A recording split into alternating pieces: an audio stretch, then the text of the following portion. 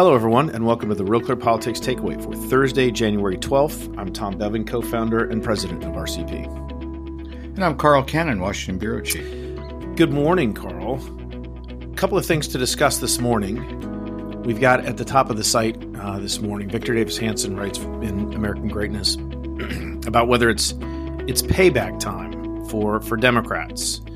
And this is a subject that's been come up a lot recently. There have been a number of stories written about it. You've seen Kevin McCarthy move to kick off Ilhan Omar, Eric Swalwell, Adam Schiff from their committee posts as, in many ways, retaliation for what Nancy Pelosi did to Republicans. There's talk of impeachment of either Joe Biden or Mayorkas or somebody. What do you make of this, Carl? Is this a wise idea for Republicans to engage in this tit for tat and retaliate, or is it just a vicious cycle that keeps repeating itself and leads us to a more, darker, more dysfunctional place in our democracy? If you're doing it for purposes of retaliation, well, then it's going to come back to you. And Republicans would say they're getting even, but there are other reasons. The three people you name, putting Adam Schiff on that January 6th commission was, Nancy Pelosi did that. He's a fellow Californian. He's an ally of hers. He has designs to run for the Senate. I mean, people forget that Eric Swalwell, I didn't know if he was even old enough to be president, but he ran for president. I mean, these political ambitions of these Californians is getting a little out of hand, but Schiff should not have been on that committee if the idea was to have a report that all Americans could embrace. He was fiercely anti-Trump. He led the first impeachment. He said things to reporters. I was at a breakfast, Christian Science Monitor breakfast, and Adam Schiff was the guy, and he said all these things about the Russia investigation that didn't turn out to be true, and that he was in position to know were false. Now, I'm not saying he's lying. I don't. That wouldn't be a stretch. What his mindset was, but so he's to them he shouldn't. Republicans think he shouldn't be on the Intelligence Committee at all, let alone chair it. And Swalwell, who was apparently compromised by we suspected compromised by a Chinese spy, and is one of the most partisan people on Twitter, and that's going some. These people probably shouldn't have been on these committees in a House that operated the way, Sam Rayburn used to operate the House. If you want to go along, get along. They have no idea of getting along with Republicans. They hate Republicans.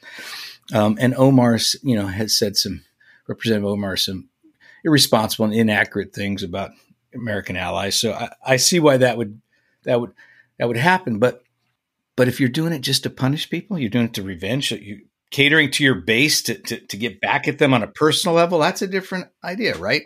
It's not so much revenge as it is, let's say, and it is responding to the base. The base does want, I think the Republican base does want the same standards that there was also, democratic norms, Trump broke them all. Nancy Pelosi broke quite a few herself when she was Speaker of the House. You mean ripping up the State of the Union speech on camera? Can you just imagine what the folks on MSNBC and at the New York Times and Washington Post would say if Kevin McCarthy stood up and ripped up Joe Biden or lit it on fire or something and dumped it in a trash can? I mean, they would be so outraged and indignant. They will have aneurysms on air. So I think there is that. It's on the Republican side now is like, hey, okay, that's the way you want to play the game. Okay, we'll play by those rules. And here we go. The problem with that is, and you get locked in this thing because for that to stop, you have to have one side sort of unilaterally disarm. Or another phrase, act bigger. Or put country at a party. I mean, there's other ways to phrase it. You could have the leader of the Republicans and the leader of the Democrats get together and declare a truce and try and lower the temperature and all that. But the activists in each party would find that absolutely abhorrent after all that's been done to them, to lay down arms, so to speak, would be just an act of negligence. So I suspect we're in for a lot more of this on the Republican side. And then when Democrats, at some point, they're going to win back control of the House. And, I'm sure we'll be in for more of that. Well, wait, Tom. Let's one point about what you just made. That's worth emphasizing. So if Kevin McCarthy went to Hakeem Jeffries and said, hey, let's lower the temperature of the House, these people who just narrowly elected him speaker would revolt already. But again, that comes to which side is to blame. Which side went first? What if Hakeem Jeffries had a dozen Democrats vote present during the speaker battle, so McCarthy could have been speaker? Then you would have had 3 votes instead of 15.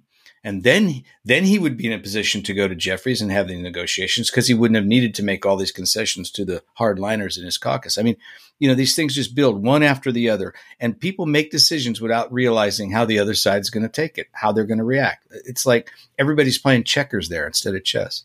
Well, and let's be honest, Hakeem Jeffries, it seems like he would take a request or a proposal like that and tear it up and light it on fire and throw it in the trash can. I mean, the idea. Well, he himself was an election denier. Anyway, one of the things, Carl, that is obviously going to happen is investigation, oversight of the Biden administration. It's going to take a number of different forms. There's a piece on Real Clear Politics this morning. Luke Broadwater, New York Times, talks about all the different ways that Republicans are going to start investigating the Biden administration. And obviously, at or near the top of that list is Hunter Biden. Now, the New York Times put out a big story on Hunter Biden today. I think it appeared online yesterday, and where they go through, it's a pretty extensive piece. I don't know how many words it is, but it's pretty substantial, and it's got 3 bylines: Adam Entis, Michael Schmidt, and Katie Benner. And they go through some of these different allegations against Hunter Biden. What did you make of this? I mean, I have my own thoughts about it. I'll give it to you in a minute, but I'm curious as to what you thought as a journalist, as a newspaper man, the way that this article was sort of framed and presented to the public. It's a sympathetic portrait of Hunter Biden. And Hunter Biden is a person who lost his mother at a very early age. We've seen in another context, Prince Harry's acting out and emoting. That's not a small trauma for a boy. And Hunter was a lot younger than Prince Harry. He has addiction. He's an addict. And the most current scientific model, and when I say current, I mean for 50 years, the understanding is that we should be compassionate, that addiction is not just a lack of willpower, that it's much more than that. And that if you're an addict for a long time, it changes the brain chemistry. So I do not particularly mind people being sympathetic on that level to Hunter Biden. But there were 2 things about that Times piece that conservatives noticed, and not just conservatives. One is that would the Times would they approach Donald Trump Jr. in the same way? Well, to ask that question is to answer it. No, they wouldn't. And the second thing is that the problems with Hunter Biden about, taking up with his brother's widow and knocking up a dancer in Alabama and getting kicked out of the Navy and doing coke and all these things, they would be fodder for any president's son. But that's not really the issue here. The issue here is that Hunter Biden monetized, he took all this money, millions of dollars from foreign entities, capitalizing on this in areas he had no expertise. He doesn't speak the Ukrainian language. He doesn't know anything about energy policy, but he's on this board of the, big energy company. He does business in China. He takes money from China. He forms this coalition. Biden's brother, Joe Biden's brother, apparently is in on this too. And there are these salacious references on the infamous Hunter Biden laptop that Joe Biden himself was getting a cut of this money. In what world should that not be investigated? And so to me, to shape a story or a narrative that the Republicans are picking on Hunter Biden and that they're being ugly about it is almost deliberately missing the point. The point here is official corruption and cronyism and taking money from foreign entities, and especially Ukraine and China, 2 countries that are very much in the heart of American foreign policy and what we do about it. So if the Republicans don't look into that, that would be malfeasance. You disagree? Of course I don't disagree with that. No, and I think it's a lot of that gets conflated because it isn't about his personal stuff.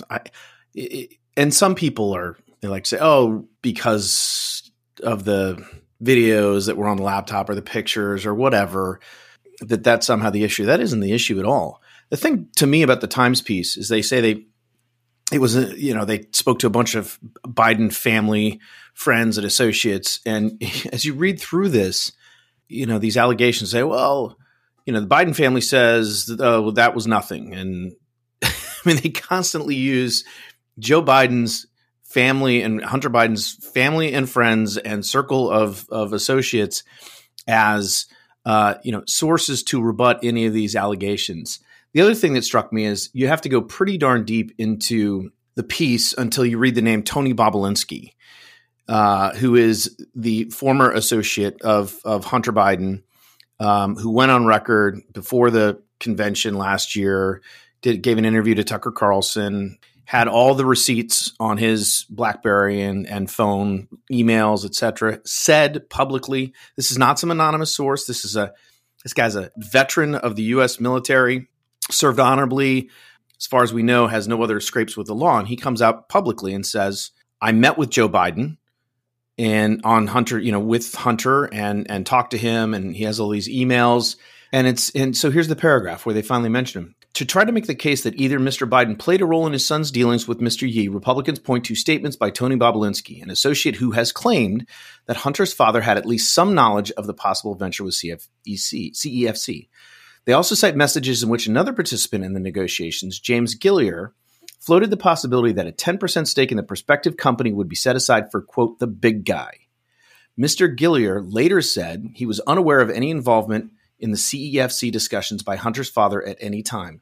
Family members and other participants say the elder Mr. Biden never met with Mr. Yi or other company executives. And then they just move on. Well, but it was a straw man. Nobody ever alleged that Biden met with Yi. Well, that's number one. But number two is the allegation was did not talk to Tony Bobulinski for this piece. Not interested in talking to the guy who's out there publicly on record making these allegations, who has documentation to back up his claims.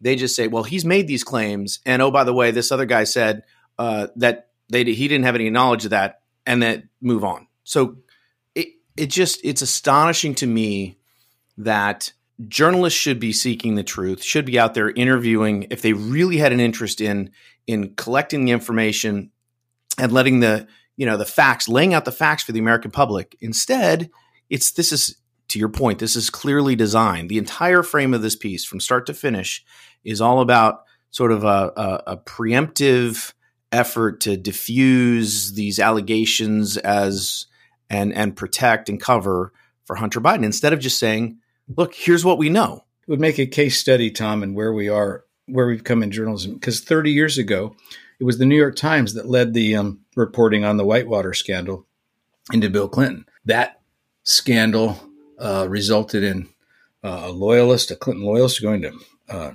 prison because she wouldn't talk. Bankruptcies, special prosecutor that eventually led to got into Bill Clinton's sex life because he perjured himself in a sexual harassment suit, and ended up in Clinton's impeachment, controversial impeachment that I thought at the time should never have been brought. And it kind of leads us where we are today. The tit for tat for the parties. You impeach the president on the other side. Impeachment then becomes one more weapon. It had been done twice in American history. Now it's one more weapon that parties routinely use against each other.